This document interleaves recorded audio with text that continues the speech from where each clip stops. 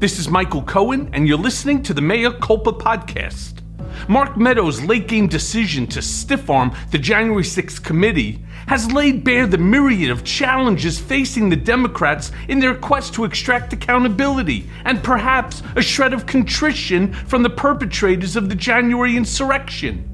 It seems that the closer the committee gets to the truth, the more furiously Trump and his cohorts are throwing shit into a fan and try to muddy the landscape. Today, former President Trump's White House Chief of Staff, Mark Meadows, he declined to appear for testimony that he had been subpoenaed to give this morning.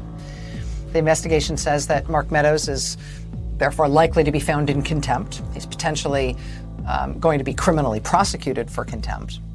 But Mr. Meadows ended the day today by suing the committee that's conducting the investigation in what appears to be an effort to drag this thing out, to slow it down. Meadows said that he decided to withdraw his cooperation after it was discovered the House committee sought his phone records and had subpoenaed third-party carriers seeking his communications and texts from January 6th and the days leading up to the insurrection. He told Real America News that he considers these documents protected by executive privilege. Coming up tonight on Real America, President Trump's former Chief of Staff, Mark Meadows, joins us to discuss the January 6th Commission and his decision to not cooperate with the Democrat-led witch hunt. What we found over the last couple of days, honestly, was that the committee was fully intending to continue to press forward, asking about executive privilege items, things that are protected by that. In addition, we found that in spite of our cooperation and sharing documents with them, they had issued, unbeknownst to us and not, without even a courtesy call, issued a subpoena to a third-party carrier trying to get information. And so at this point, we feel like it's best that we just continue to honor the executive privilege, and it looks like the courts are going to have to weigh in on this. But it's more likely related to the fact that the committee found not one, but numerous smoking guns in Meadows' files and believes that his phone records will paint a fuller portrait of what was happening in the White House as rioters ransacked the Capitol and what the president was doing. I thought there was a tell in that interview that Meadows had. The thing that they're the most scared about are the phone records. So who called whom? Yeah. Because that's going to reveal the TikTok of who Donald Trump's calling, who they're calling, who's furiously calling them to try to get Donald Trump to actually call out the National Guard and save the lives of people inside the Capitol. But for him, for Meadows, he goes, oh, well, when they did what, by the way, everybody does in every lawsuit. This is what everybody does. You get the phone records, you get office, you get everything. You get the files in discovery. On Tuesday, committee chairman Mississippi's Benny Thompson revealed a 38-page PowerPoint presentation entitled Options for January 6th. The PowerPoint was created by Meadows, but it was part of a briefing given by someone in the White House entitled Election Fraud, Foreign Interference, and Options for January 6th. CNN hosts Dana Bash and Jim Sciutto called it a roadmap for overturning the election. Extension is that he's going to incur tens of thousands of dollars in legal costs to protect someone who obviously doesn't want, would never protect him if the situation was reversed. He's already dumped on his book. He's calling it fake news. It just shows how one-sided these relationships can be. If Meadows refuses to cooperate, he'll be referred for criminal prosecution, and just like Steve Bannon, his testimony will disappear. The fact remains that there is a ticking clock, and each day is another day closer to the midterm elections and the reality that the GOP will probably retake the majority. Then it's game fucking over. A recent essay by Barton Gellman for The Atlantic spotlights where all this is heading, and it's a terrifying reality. Gellman writes that, and I quote, technically, the next attempt to overthrow a national election may not qualify as a coup. It will rely on subversion more than violence, although each will have its place. If the plot succeeds, the ballot cast by American voters will not decide the presidency in 2024. Thousands of votes will be thrown away, or millions, to produce the required effect. The winner will be declared the loser. The loser will be certified president-elect. I think there's a strong ongoing message that is amplified thousands of times by the whole ecosystem on the right. That is a propaganda ecosystem. And it is telling people that someone stole the election from them, that the Democrats are destroying the country, that more and more and more so-called evidence proves these things. And yeah, I think there's this very large mass of Trump supporters who believe both that Biden is an illegitimate president who stole the office and that violence is justified. What most security analysts are saying is that January 6th was just practice, a dress rehearsal for a larger, more thorough and sinister authoritarian putsch to take over the government. I have said on this show time and time again that what scared me was not necessarily Donald Trump, the man in a buffoon and a carnival sideshow, but rather a smarter, less flawed, more studied and capable version of Donald Trump, who watched and learned from his errors and would ride in on the coattails of the chaos that he wrought. The charlatans and cranks who filed lawsuits and led public spectacles on Trump's behalf were sideshows. They distracted from the main event, a systematic effort to nullify the election results and then reverse them. This is happening right now, Gelman adds, and I quote, "For more than a year now, with tacit and explicit support from their party's national leaders, state Republican operatives have been building an apparatus of election theft. Elected officials in Arizona, Texas, Georgia, Pennsylvania, Wisconsin, Michigan, and other states have studied Donald Trump's crusade to overturn the 2020 election. They have noted the points of failure and have taken concrete steps to avoid failure next time. Some of them have rewritten statutes to seize partisan control of decisions about which ballots to count and which to discard, which results to certify and which to reject." Operatives around the country at every level from statewide down to local precincts are doing their best to take over the machinery of election administration. So you have in 7 states, there are avowed exponents of the big lie, pretending that Donald Trump won the last presidential election, who are running for Secretary of State, which in most states is the office that oversees and controls and makes fundamental decisions about the conduct of the election. They're competing for Trump's endorsement. Trump has already endorsed 3 of them. These are people who say that had they been in that office last time, they would not have certified the result that the voters voted for. Yes.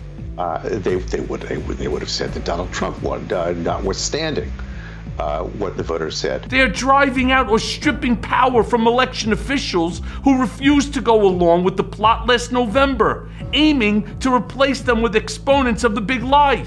They are fine-tuning a legal argument that purports to allow state legislators to override the choice of the voters. Republicans are methodically going through all the ways that Trump tried to overthrow the last election and got thwarted.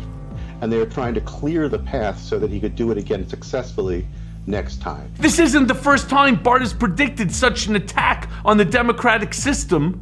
6 weeks before the last presidential election, he accurately anticipated in detail that then President Trump would try to undermine the results. We should also remember that I also predicted this would happen in my own testimony before Congress in 2019. The other thing that is so striking is the Democrats. Do you think this is a reality they don't see? Do you think this is a state by state fight they're not equipped to wage? Or what is your understanding of the Democratic Party's posture? Biden gave a speech in July in which he said that that this voter subversion is the biggest test of our democracy since the Civil War. That would signal something that would sound like a presidential priority. But Biden and his people are not making a priority of protecting democracy. They clearly are valuing infrastructure and social spending and climate and a number of other priorities above democracy. They are not treating this as an emergency, and I think they're going to regret that. The difference is that Trump and his cronies are better prepared to do so in 2024. And here's why. They have the numbers. The big lie has radicalized tens of millions of Americans, some to the point of violence. The former president has built the first American mass political movement in the past century that is ready to fight by any means necessary, including bloodshed for its cause, Bart writes. This really is a new politically violent mass movement, Robert A. Pape, who studies such violence, including the January 6th attack, told Bart. Pape compared this period in America to the late 1960s in Northern Ireland, at the beginning of the Troubles. And there was political violence in Northern Ireland for decades on the basis of a number of about 13 or 14% of the population was willing to use political violence. We are there now. And the normalization of political violence as a part of America, as a feature of American politics, that is the thing that scares me, along with the political stuff. The undercurrent of it is what's so scary, and it's very, very hard to deal with, and it really shows you how central Trump is. Personally, this is a problem broader than Trump, but the Trump really is at the core of this problem. And this time, they may have the means. Republican acolytes have identified the weak points in our electoral apparatus and are methodically exploiting them, Bart reports. They've rewritten election statutes to wrestle partisan control over ballot counts. Republican operatives and conservatives and Trump allies are analyzing everything that went wrong in the coup attempt last time, everything that thwarted Trump, whether it was Brad Raffensperger in Georgia, the Secretary of State saying, no, we will not find 12,000 more votes for Trump than actually exist, or whether it was court cases, or whether it was state legislatures. And they're going around methodically and finding ways to cure the defects, as they see it, that prevented them from mounting the coup last time. They've aimed to fill key positions with more sympathetic allies. They are organizing around a doctrine that could give states a legal basis to throw out votes and may prove appealing to the conservative-leaning Supreme Court. And so they're changing laws. They are they're sort of whipping up a mass movement with false claims of election fraud, and they are preparing to steal the election in a somewhat more respectable way by taking control of the structures and the institutions that officially have to make the decisions. Usually, after a politician loses not only the general election but both houses, they are cast out into the political wilderness. Autopsies are conducted for what went wrong and the party changes course. But Trump retains an iron grip on the GOP, who remains, with few exceptions, in his thrall. Gelman writes that Trump has reconquered his party by setting its base on fire. Tens of millions of Americans perceive their world through black clouds of his smoke. His deepest source of strength is the bitter grievance of Republican voters that they lost the White House and are losing their country to alien forces with no legitimate claim to power. This is not some transient or loosely committed population. So Trump has truly radicalized tens of millions of people who genuinely believe that the election was stolen. Now, the vast majority of Republican elected officials know and would confess, if you gave them a sufficient quantity of truth serum, that Biden won the election. But they can't let on they know that, because the base is now so filled with angry passion about it and so misled that it's unsafe for an elected Republican to acknowledge Biden as a legitimate president. Gelman points to research from the University of Chicago Project on Security and Threats, which conducted polling aimed at measuring how willing Trump's supporters might be to endorse violence. In the June results, just over 8% agreed that Biden was illegitimate and that violence was justified to restore Trump to the White House. That corresponds to 21 million American adults. It's fucking insane. They haven't cooled off or backed off from the literally revolutionary implications of what Trump tried to do to overturn the election.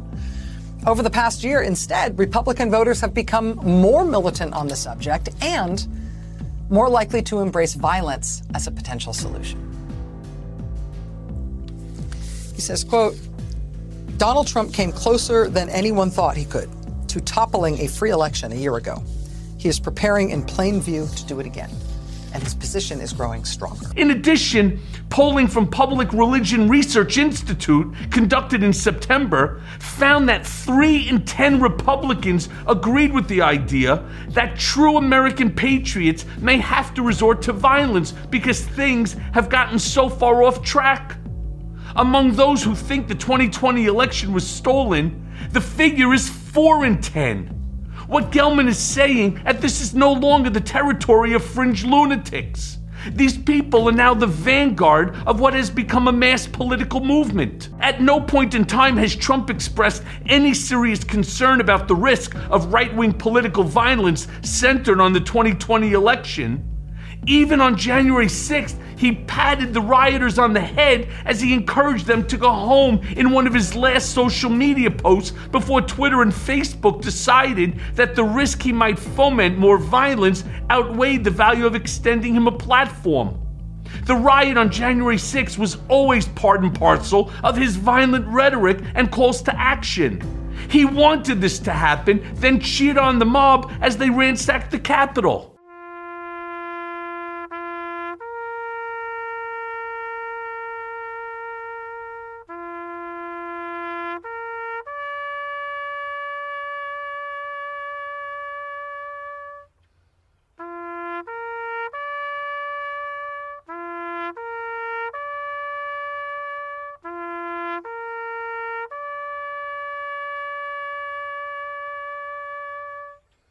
And now for the main event.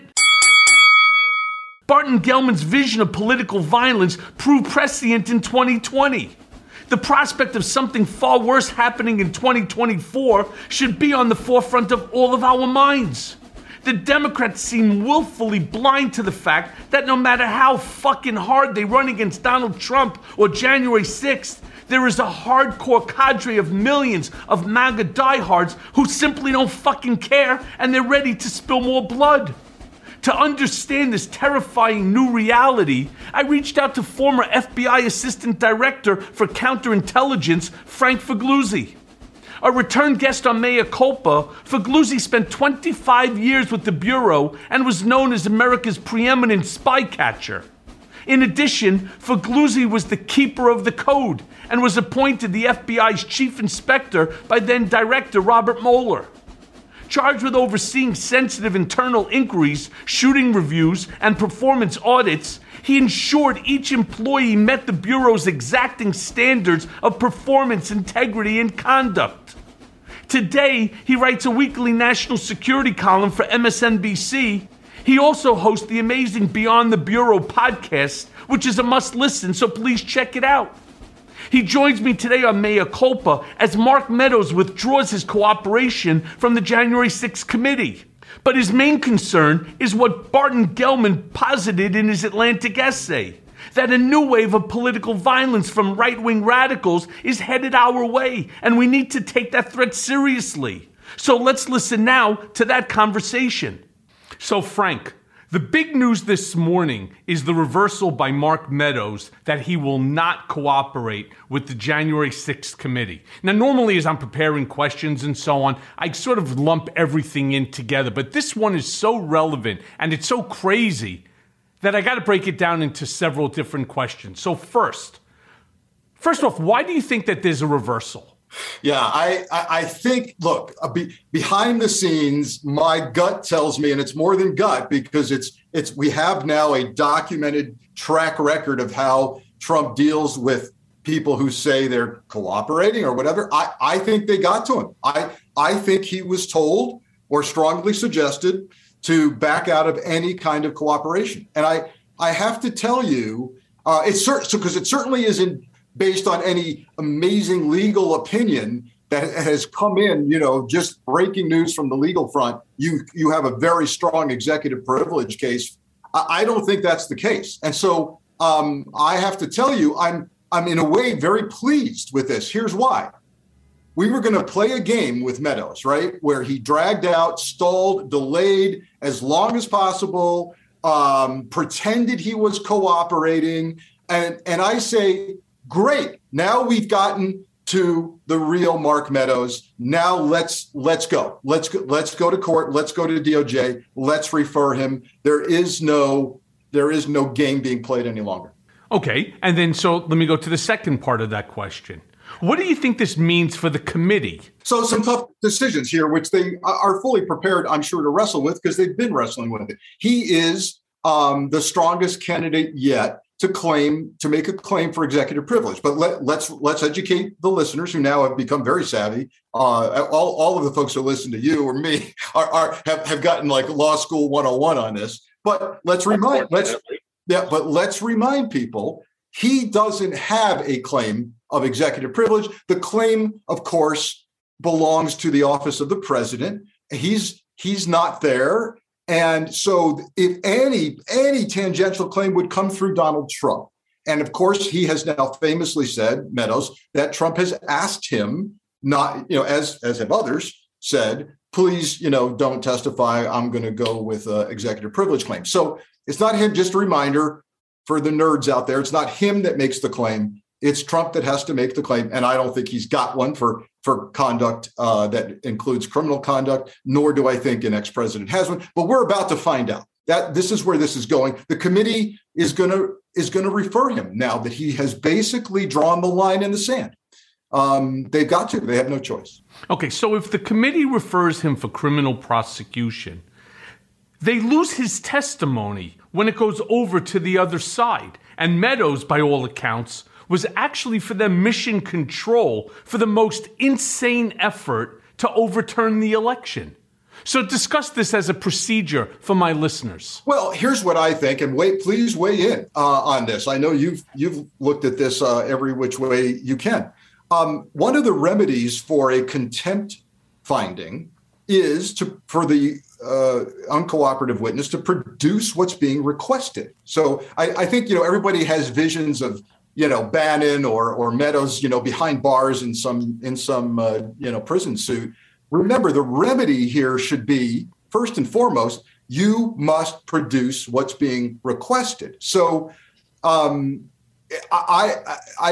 you say they've lost his testimony. The end result here, if this all works, would be a judge saying, or even a grand jury in District of Columbia saying, cough it up, cough this stuff up. So all is not lost with regard to what he's going to produce. Well, I'm not so sure about that, simply because the general consensus is that he's going to take the fifth. Now, of course, we all know what Trump said in the past because it behooved him to say that. Only mob bosses and only mobsters take the fifth. Well, Donald, despite the fact that you've been calling me and my family, for years now, mobsters and gangsters, right?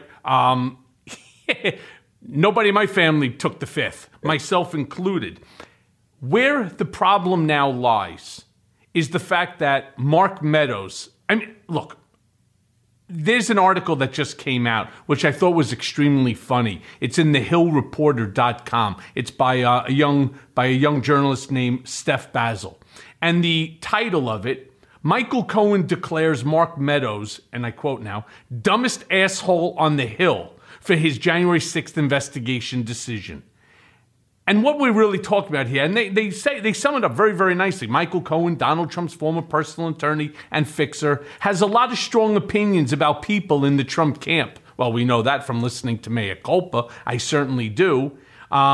And that he's been talking freely to Congress, prosecutors, podcast subscribers, right? That's all my loyal fans and listeners here on Mea Culpa. The reason why I say that Mark Meadows is the dumbest asshole is because he put out a book stating, for the most part, what many of the questions would have been about. You cannot put out the book and then declare executive privilege or take the fifth. It interferes with that whole process. Generally, what you do, if you're going to take the fifth, and you know you're going to take the fifth, as prosecutors or criminal defense attorneys will always tell you, shut the fuck up. But not Meadows, because he wanted, like Donald, his cake and be able to eat it too. He wanted to be able to put out a book, make himself some money, and at the same point in time, he was going to then turn around and continue to kiss the fat ass of the supreme leader, in this case, in Mar-a-Lago, Donald Trump. So first, let's point out the fact that you had an incredible number of people in the universe of Trump orbit to choose from when declaring one of them the dumbest asshole. So we ought to pay attention when you selected one of those people, and it happens to be his former chief of staff. That's number one. Number two, I tweeted this issue of, hey, I was on the air at MSNBC saying this, you can't have it both ways. You can't say, hey, I got a guy asking me to claim executive privilege on his behalf, and I can't talk about anything I did in the White House. But by the way, please go to Amazon.com and purchase my book, which talks about what I did in the White House. You can't do that. And to the degree, and this is going to get down in the weeds. I think the committee is going to have to struggle, and perhaps some grand jury someday is going to have to struggle with page by page, chapter by chapter in Meadows' book. What did he disclose, and how close does it get to what he's refusing to testify to? But as a general concept, you are correct. You can't have it both ways and say, I want to make as much money as possible out of a full disclosure book and simultaneously claim executive privilege for the kind of stuff or even the exact stuff that's in the book. One question I have here, having not read the book and have no intention to purchase the book, is neither has anybody else. I heard it's doing very poorly. I'm waiting for the competition between his book and Chris Christie, and we'll see how low the sales will be. But did he go through, and maybe you know the answer to this, those of us who are former federal government employees know very well that we must go through, I wrote a book, The FBI Way, had to go through exhaustive FBI pre-publication review. Famously, we know that people in the White House have written books and had to and are in great controversy over whether their review or not was appropriate. Did he, as a former White House chief of staff, did anybody, any professional career person in pre-publication review with the White House review his book? Because if they did, and they approved what's in the book, he's got an even weaker claim of executive privilege. Yeah, or any privilege thereafter. It's really it's an incredible thing, especially considering, and I think you already stated it, Donald's not the executive anymore. He's not the chief executive officer.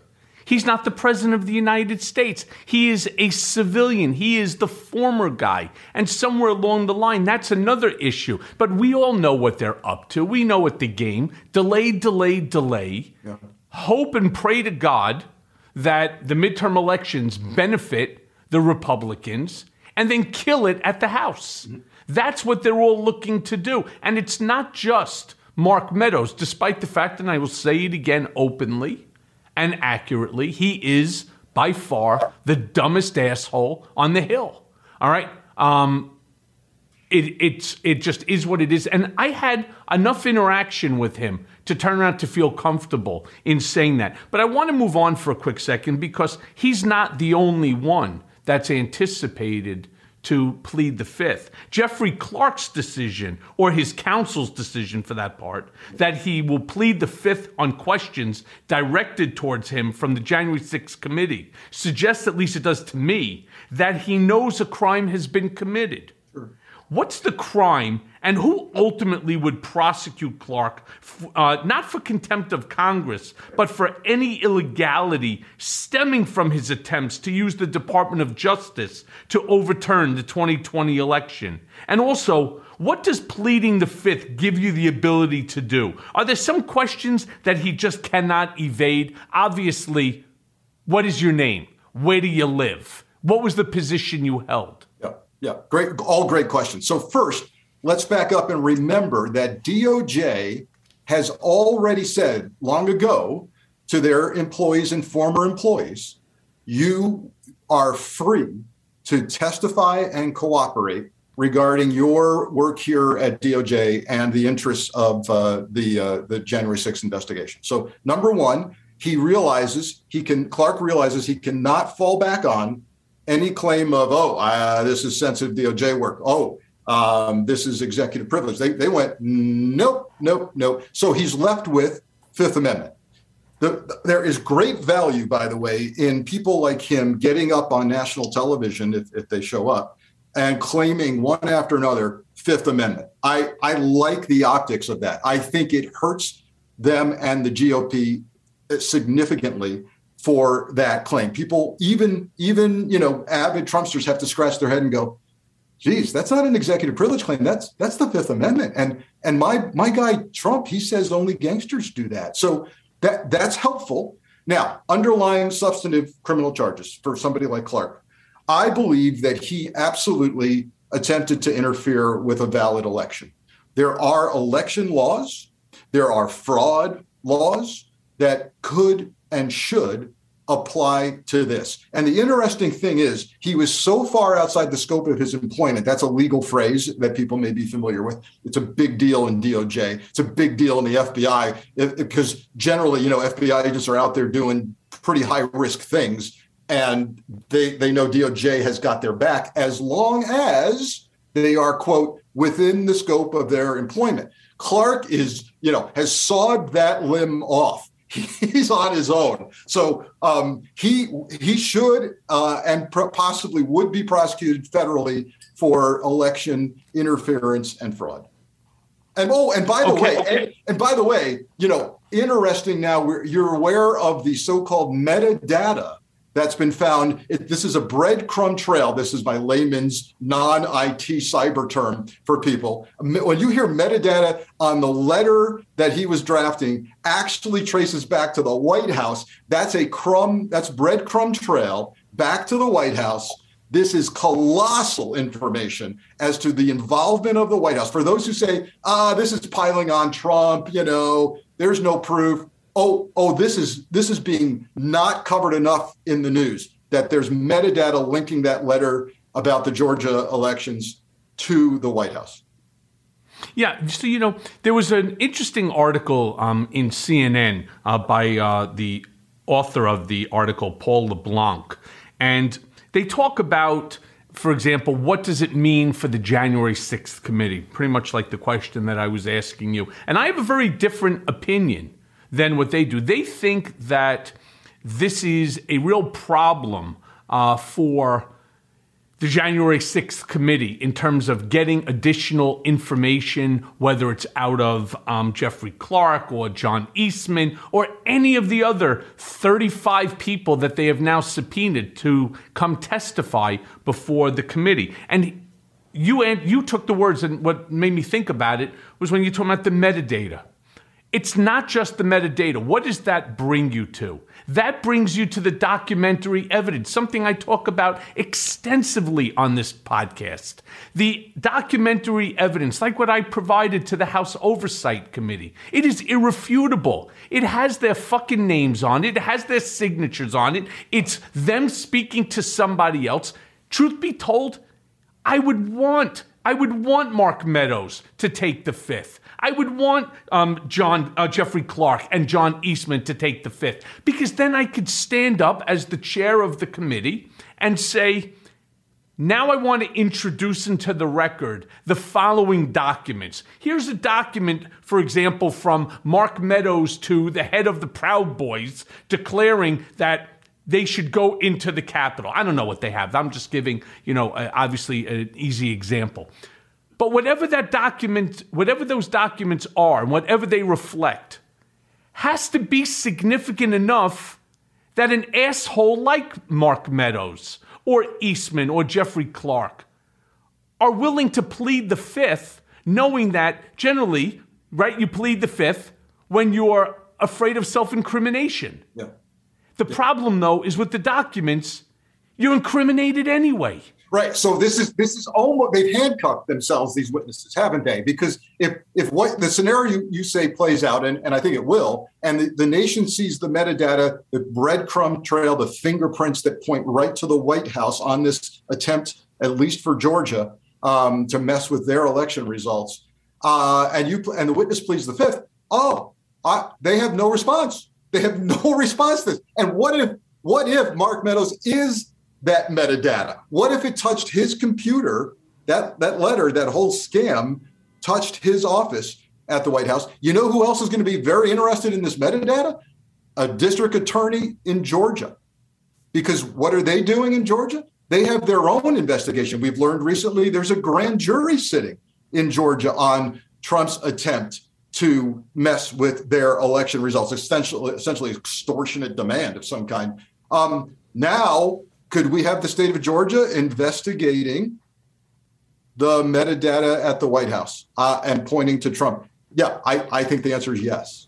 I mean, I don't know about you, but I'm sort of angry.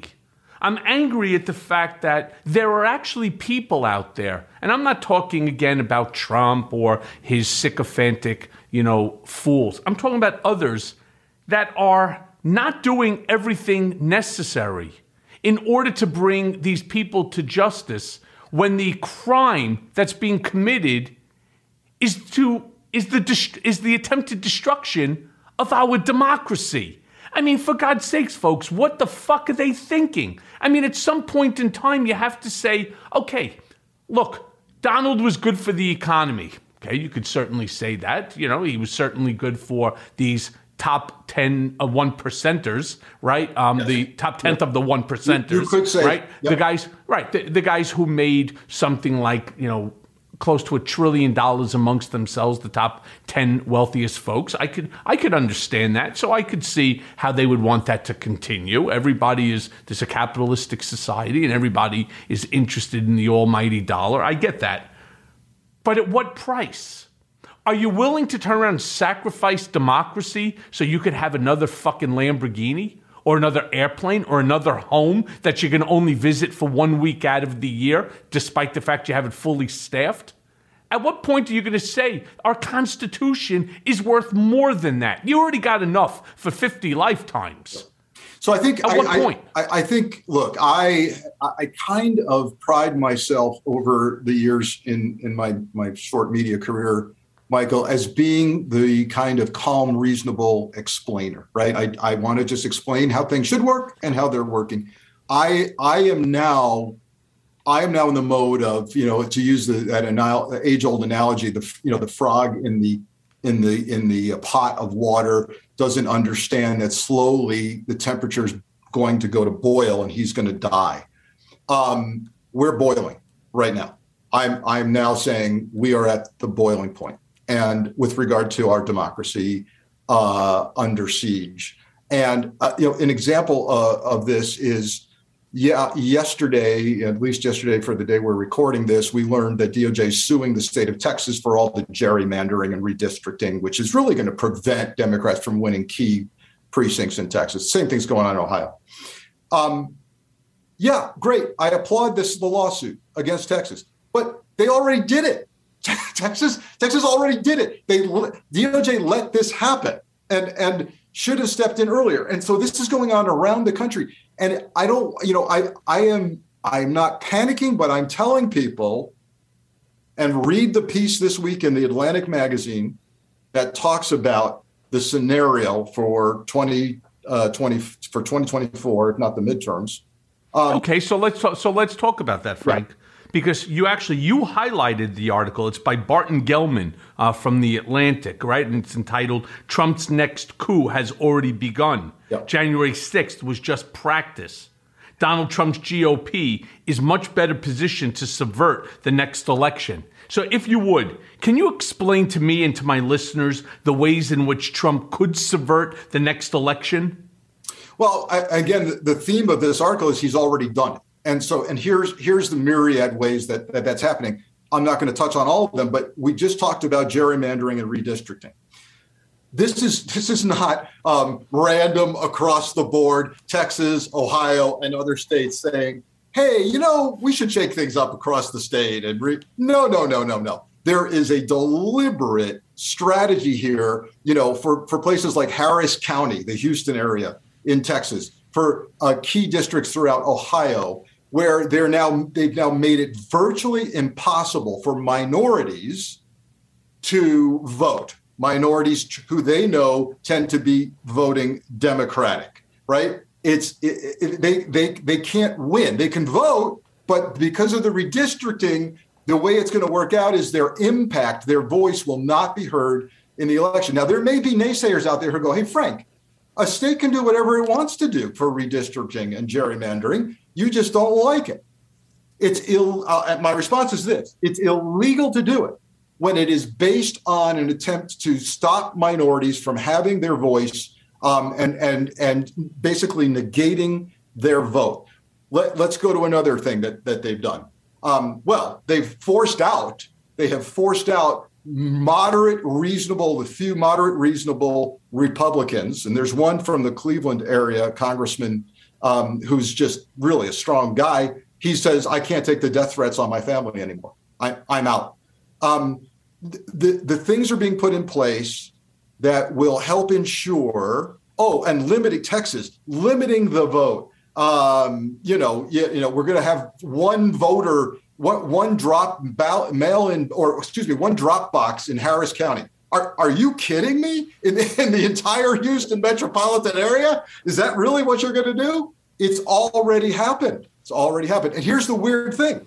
Even if Trump were to lose in 2024, the confidence in the vote is such that we will have a riot on our hands that makes January 6th pale in comparison. He could lose and we'll still have violence on our hands. Okay, so let me just be clear, because my listeners get really anxious when people talk about Donald and 2024. He's not running. So what we need to do is we need to take that out of our minds right off the bat. This, as I state all the time, I did it on MSNBC with Alex Witt. I did it with Alison Kamrad on CNN when I was first released from home confinement. Donald's not running. And the reason he's not going to run is because he knows he's going to lose. All of this that we're talking about, while it's still a lot of people, it's millions and millions of people, it's not enough, including with all the gerrymandering. It's not enough for him to win a general election. State election, yes, but the numbers don't work for him, and he knows it. So, not to be a two-time loser and to continue to be able to grift off the money that comes in. I speak to my folks every single day, right? And they tell me, you can't believe, even to this day, how many text messages that they get from Trump campaign telling them, so-and-so is being attacked by the radical left, by the fascists and so on. He goes, send $25, be one of the first of 100 and you get you're going to get a plastic card that has Trump's name spelled wrong on it. I mean, this is the greatest grift in American history. Donald has realized, I don't need to work anymore. I don't need to go ahead and to start branding buildings because nobody wants to deal with me because I can't get $1 from a single bank. So you know what? I'm just going to take it from the people who I despise the most, right? This dumb right group of people. And I'm just going to keep the grift going until the last day. And then I'm going to turn around and come up with an excuse on why it is that I can't run. This is bullshit. He's not running. It's nothing but the grift. So first, you are now the highlight of my day, which wasn't going well to begin with, but now I'm feeling much better. But number two, I want to ask you something. Do you believe his current mental state is such that reason and logic, like you just laid out, hey, boss, the numbers aren't there for you, you're going to lose? Do you think he has the mental capacity right now to process that and go with a logical, rational decision? Yes, because whatever it is that's guiding him, what always guides him, is the dollar, right? It's all about the money. So he loses that grifting ability, which he sees capable of doing forever. The second he loses he can't be the boy who cried wolf and say, they did it to me again. Holy shit. They fucking stole the election from us in 2020, and they did it again in 2024. That's not what I'm afraid of. What I'm afraid of, and I've been talking about this on this podcast forever now, Donald Trump 2.0. And I'm not referring to Don Jr. because he's got no shot in hell. I'm talking about the next Donald Trump, like the Ron DeSantis's of the world, right? Smarter, slicker, better financed. And now that they have a game plan, they've already seen what it takes in order to not get there, but get there enough. What can we do to enhance the failed game plan of Donald Trump so that we do create this movement? Which brings me really to the question that I want to ask you next, Frank. Gelman writes in this piece that Trump has built the first American mass political movement in the past century that is ready to fight by any means necessary, including bloodshed, for its cause. In what ways has Trump operationalized this violence or even the threat of violence to achieve his ends? On top of that, can it be used, maybe with or without the assistance of Donald himself, by others, the person I was just describing, the Donald Trump 2.0? So you're on the money with the fact that Trump has essentially created what I'll call a template for tyranny,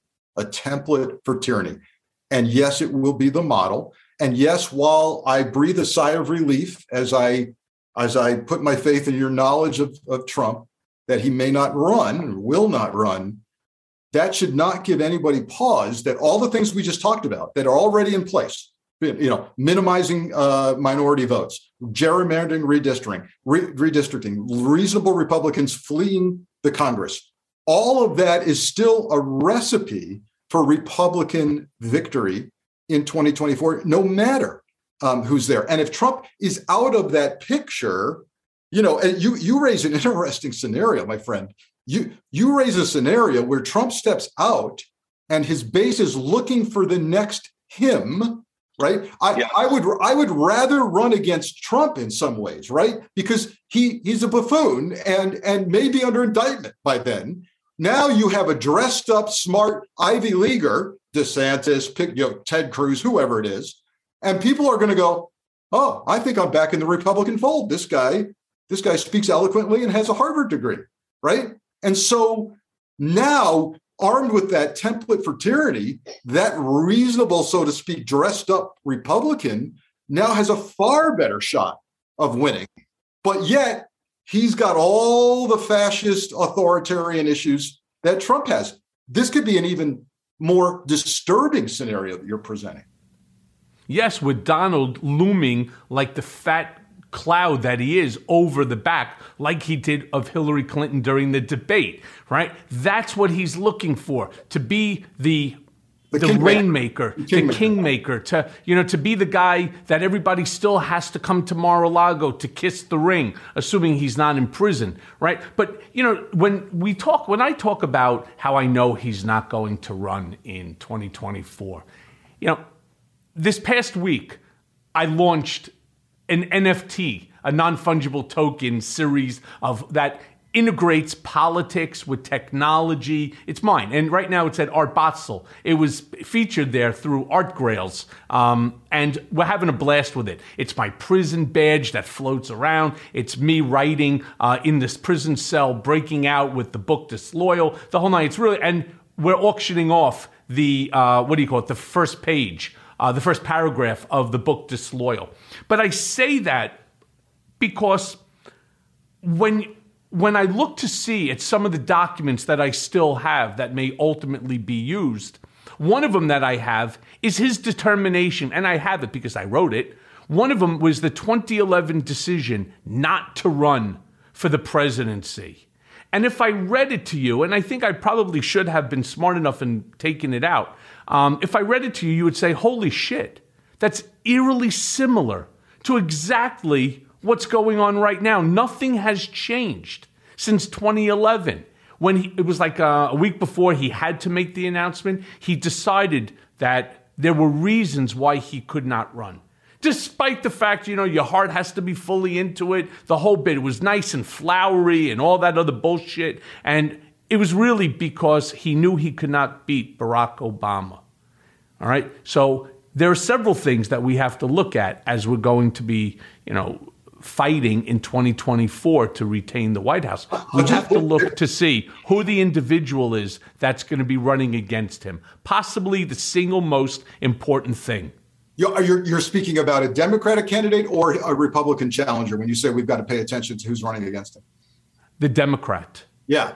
This is the variable that this could be the fly in the ointment that you're purporting out there, because if he views that person as exceptionally weak, or the public polling says, nah, that's not presidential material, this could change. This could change. Not for Trump. Again, not for Trump. No. We have to go back to what we were talking about before. If they bring on a Republican candidate who has popularity and will have the backing of the Fuhrer himself, all right, it's extremely important to decide who is going to be the Democrat running against this individual. Absolutely. That's the single, to me, that's the single most important thing.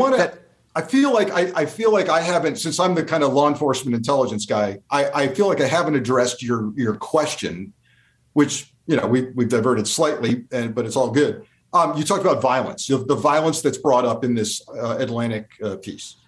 Look, this is where I come from, right? That's what I look for the threats. And I'm telling you, the seeding of QAnon lunatics at the electoral, little small town election official level, the volunteer level, the school board level, they are being seeded all through this process. And let me be clear. This is America. I love people volunteering to be election officials. Fantastic. Great. That's what we're all about. But not when they are violent extremists. And we are seeing those people planted. And it is a strategy, largely from Bannon, by the way, to seed these people. So who is it that's going to be securing election places? Who is it that's going to be messing with ballots during the election process? These are hardcore Trumpsters, and I'm very concerned about that. And I can tell you this from public information: the FBI is very concerned about it. They've got a task force already to protect election officials, state, local, county, from threats. They're on it, but the fact that they've already got a task force on it tells me the threats are already disturbing. So you kind of jumped into the next question that I was looking to ask you, right? Because you recently said that the continued rise of right-wing radical extremism was once thought to be and I quote, an over-the-horizon threat in the parlance of security analysts. But now the horizon is here. And the past year has been a dress rehearsal for something far more sinister about to be unleashed. Yeah. If you would do me a favor, go in a little further depth. Explain to my listeners what you think is coming, right? What will we see in the midterms, and what is it that keeps you up at night? Oh, gosh. So the quote you're saying was made on Nicole Wallace's show on MSNBC. And the context of it, Michael, was, in fact, this topic of election concerns and whether we're going to have a valid election that anybody in the United States agrees with. This is the problem, right? The Trump administration was responsible for eroding confidence in our institutions to such a level that, and now putting all of this stuff we've already talked about in place in the states for elections, that we're going to reach a place in 2024, we'll get the preview of it in the midterms, where I don't think either side will agree with the election. I think it's going to be a mess. And Trump will be successful in pumping up his base to the point where he'll say, our guy has won, whoever the Republican candidate is, our guy has won. And they'll buy it. They'll buy it whether it's true or not. And if Democrats can show up in large numbers and overcome all of the rigging that's gone on, even if they're going to do it, the other side's not going to accept it. And so I just listened this morning. There was a hearing on the Hill. It's still going on as far as I know as we speak, the reforms in the Capitol Police Department, U.S. Capitol Police Department, with regard to January 6th. I have to tell you something.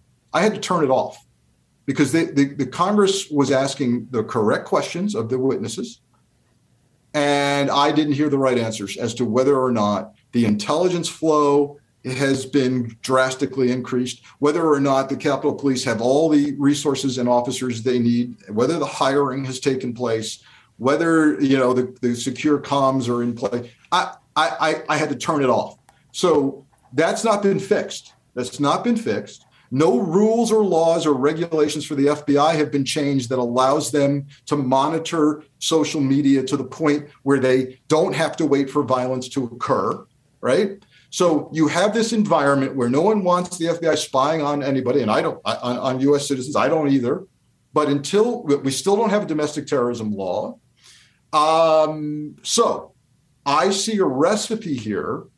What else has happened in the last 24 hours? Devin Nunes has announced he's leaving Congress to do what? To head up Trump's social media empire. So we are going to have Trump on steroids.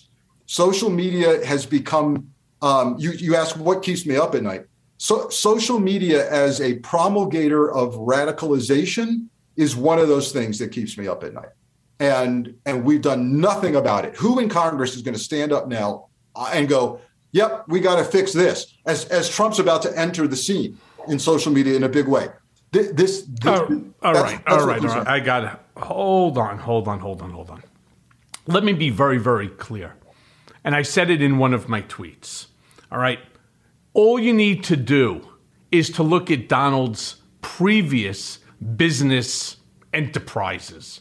Trump mortgage, Trump steaks, Trump vodka, Trump shit, Trump toilet, Trump everything. His Trump suits, his ties, right? His furniture collection, his Trump ceiling mattress bullshit. Where are they all now? Out of business.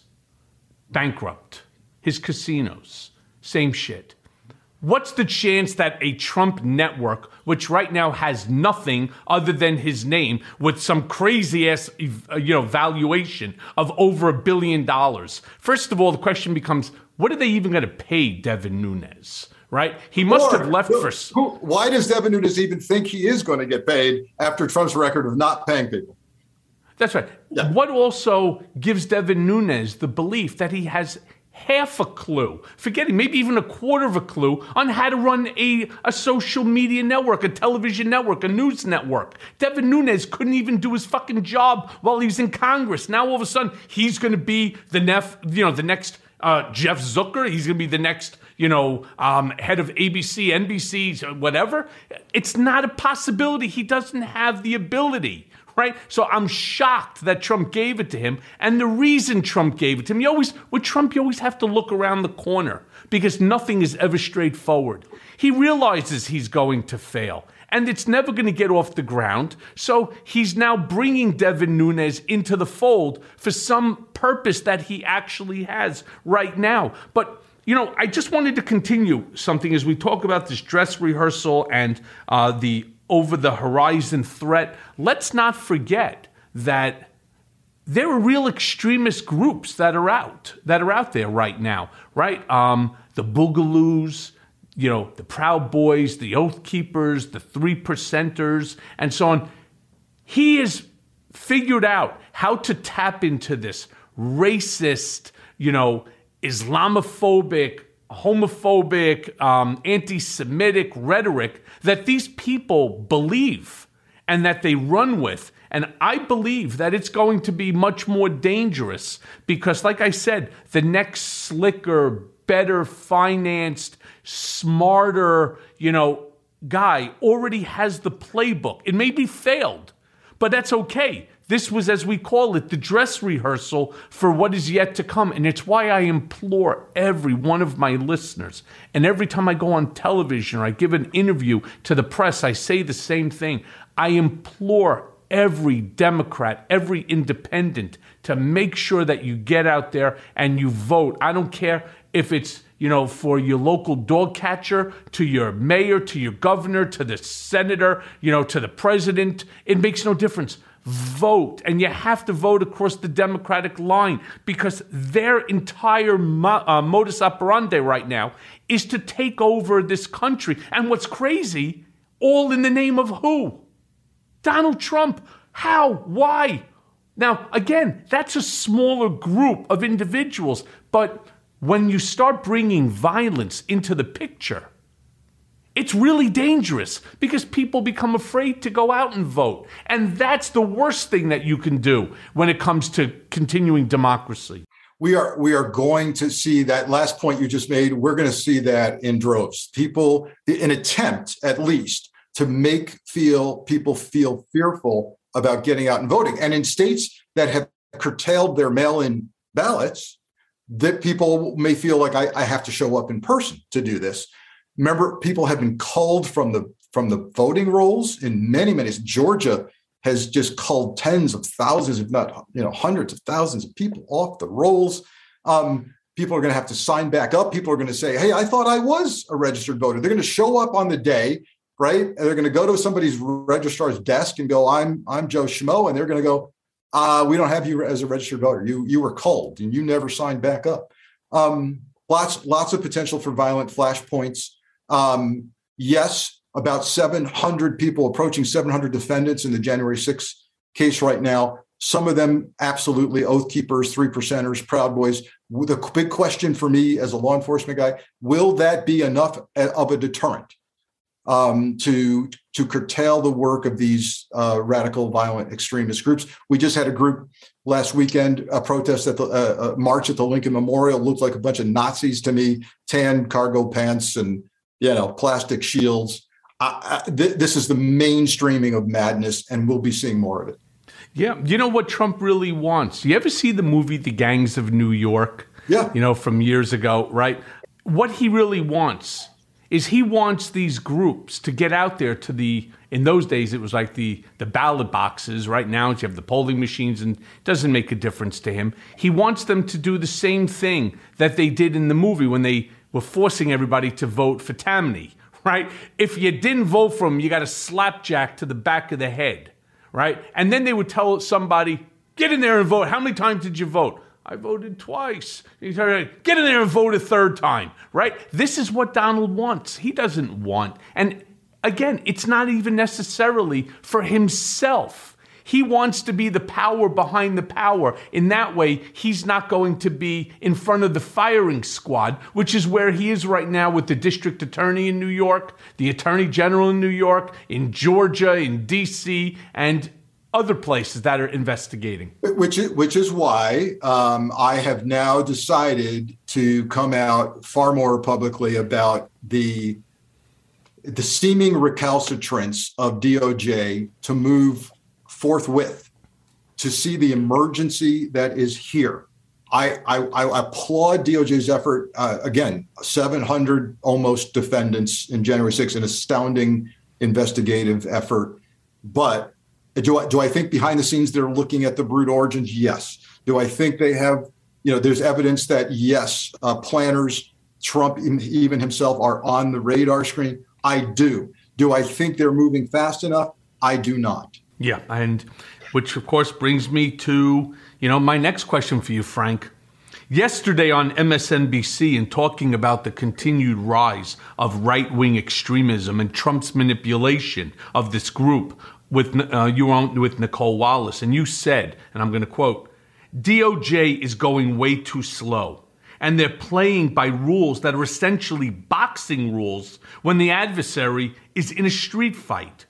What in your mind can the DOJ do that it currently has not or is not doing to push back against this scourge? Yep. So I want to acknowledge something here. DOJ finds itself and the FBI between a rock and a hard place, right? They must continue to be the institutions that are objective, that are neutral and apolitical. And they are rightfully concerned that if they were to come out and hold a press conference, which would be wholly inappropriate, by the way, and announce, just calm down, everybody, we do have Trump in our sights. We are looking at White House involvement, right? If they do that, they're losing 20, 30% of the American society and creating an even more hostile environment potentially. And they look very political doing it.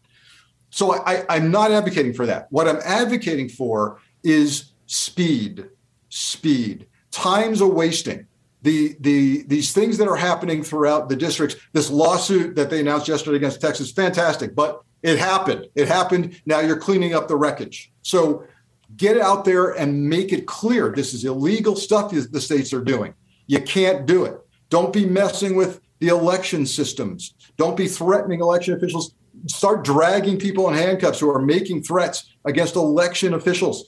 Everybody should be against violence, against people who raise their hand and try to make democracy happen. In the FBI, let me make an analogy to a local police officer and the discretion a local police officer has who's behind you and sees that your rear light is out, right? Or, your tag is obscured. That officer has a lot of discretion, right? On a very small level to say, I'm giving you a warning or whatever, or go all the way and hit them with a $200 fine. Similarly, the FBI has tools to work with regard to domestic terrorism and monitoring. They should be learning from January 6th on what they did not do, right? And what the rules allow them to do to head off violence. They erred on the side of caution, I believe. I believe the lawyers ruled the day at FBI headquarters and said, hey, don't be spying on people who are just going to go protest. That the gloves have to come off. If they're allowed to actually intervene, if they're allowed to watch social media where people are planning violence, then by God, do it and do it now. Yeah, okay. Look, there's a lot to unpack there. First and foremost, I'm not a fan of the DOJ. I'm not a fan of Merrick Garland. I was a huge supporter. When I heard that Joe Biden was going to nominate Merrick Garland as the Attorney General, I was like, oh, thank God. Thank God. This is a guy who has integrity, but this is a guy who's tough, and he's going to get the shit done. Well, we're coming close now to the 1-year mark of President Biden's presidency, and Garland has done nothing. He's sat on his fucking thumbs, right? And nothing has been done. Now, you say, okay, 700 some odd people, have now been indicted, arrested for the January 6th.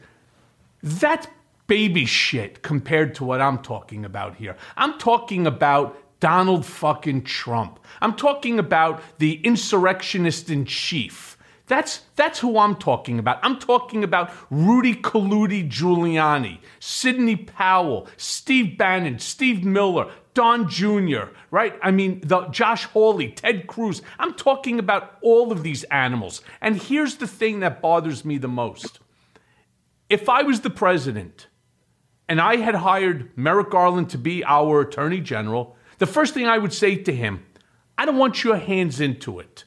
I don't want you being political, because you're right. The Department of Justice should be apolitical. They were not in my case. They certainly got up. Merrick Garland got up. Everybody got up. And the nonsense that I'm finding out, which will be uncovered in my next book, is just extraordinary about the activities that were going on between the president and the Department of Justice. It's out of control. But going back to the important thing here, that's why you have special counsels, because you want to show that you're apolitical. We will find somebody that will be neutral, somebody that both parties can actually agree is fair. We just want to know the truth. And if you're a congressman, or if you're a senator or a congressman and you don't want to know the truth, what the hell are you doing in D.C. up on the Hill? You should leave the position like Nunes and go work for another one of Trump's failing companies, or one that won't even exist. Do you follow what I'm saying, Frank? I've kind of had it with the fact that everybody's like, well, he wants to be apolitical, so he shouldn't be in it at all. Bring on a special counsel. And here's what I would demand. They have access, as the President of the United States, he can empower the special counsel to have full access to all the information that's collected by everyone over the period of the 4 years. He has that ability to do it. And then he could release it as he deems classified or not. They could actually run an investigation off of the documents, because when a congressman or any member that is in Washington that works for the government, you don't own your own emails. You don't own your own texts. All right? That's owned by you and me, the taxpayer. All right? And I'm entitled to that information if it's deemed non-classified. Well, okay. So the stuff that's classified, don't give it to me. Don't give it to the press. Give it to the special counsel and let them prosecute the people. Let them, if there's a conversation between Meadows and Giuliani, who's then turning around and writing in his email, just spoke to the boss, right? And this is what he told me to have you do. That's kind of significant, and that puts an end to all of this. You don't need to haul in 35, 36 people that are going to plead the fifth and make a fucking spectacle out of it, which is exactly what Donald Trump wants to do. So a couple of thoughts. I'm with you, and in some ways I'm not. Here's why. It's quite possible that a strategy at DOJ exists wherein they're waiting for again, back to this apolitical thing, which I know is driving people crazy. They're waiting for Congress to make the referral, that select committee, to make the referral of evidence that gives them further backing. They will say a bipartisan select committee has now presented evidence and a referral to us. We'll mix it with the evidence we've already gathered. This massive January 6th inquiry is gathering tons of evidence. And we're now going to move forward. I think that's one strategy that's probably likely. They're in talks every day with the select committee. Number two, with regard to a special counsel, I come at this a little bit differently. Let's look at the incredible work that Mueller did as special counsel, indicted 24 Russians. If anybody wants to say that Russians weren't involved, just please read volume 1 of the Mueller inquiry, and you'll see 24 Russians, including 12 GRU intelligence officers, by the way. And what did Mueller say? Yeah, there's about 10 things here that are tantamount to obstruction of justice for Donald Trump. When asked in testimony on the Hill, Mr. Mueller, do you think he could be prosecuted for obstruction? Yes. Okay. Despite that, the special counsel, now Mueller, has been viewed as, big shrug of the shoulders from most people.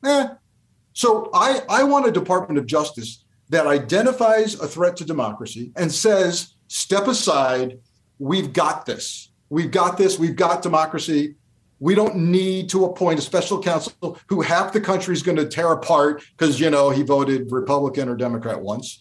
I don't care. Make me the special counsel and let them come at me. I've already been torn apart. I don't care. You let me do it. I'll turn around. I walk straight into the FOIA office and I say, this is what I want, my friend. You know why? Because I don't care what they say about me. The democracy and the future of this country is more important. Well, all I'm saying is I don't want to live in a country where our Department of Justice says, well, yes, democracy is under tremendous threat, but, we can't do this. For optics, we want to appoint somebody else to do it. No, it's your job, DOJ. Do it. Frank, let's also not forget that that's what we just came off of, a weaponized Department of Justice under the fat slob Bill Barr, all right, who was literally in the pocket and up the ass of Donald Trump to the point that he unconstitutionally remands me back to Otisville because I refused to waive my First Amendment constitutional right. So as far as I'm concerned, the only way to offset the negative that far-right Bill Barr and Donald had done is you're going to have to go a little bit to the left, on this one, left of center. Otherwise, we will never get back on track. If, in fact, everything was par and everything was nice like a flatline EKG, I'm with you on that one. But right now, we're at a precipice. This is why the evidence has got to be rock solid. And if it helps to get a referral from the select committee, right? If you're going to start putting the president's name in the subject line of an investigation, you got a former president, you got to have that rock solid evidence. I think they're getting there. They got to move faster. And you and I can debate whether it's a special counsel or whether it's the DOJ. I just think that under if you go in the dictionary under U.S. Department of Justice, what's their mission? Preserve the Constitution and democracy. Oh, okay. That sounds like this. Yep. So let me ask you this then. So the January 6th committee, amongst other things, recently found White House metadata on Jeffrey Clark's Georgia memo, right? And if the breadcrumbs do lead into the Trump White House, what does that ultimately mean? Could these people then be prosecuted under Georgia law? And at what point can we discuss accountability? Because with Trump, there's never accountability. So we did touch on this in our discussion earlier. And look, I've said this is the most underrated media, underreported media story. This metadata, you can't argue. I have a podcast called The Bureau. One of the episodes I entitled, "What Happens on Your Device Stays on Your Device." It was devoted entirely to cyber forensics, right? And you can't make this go away. If there's metadata, it is fingerprints.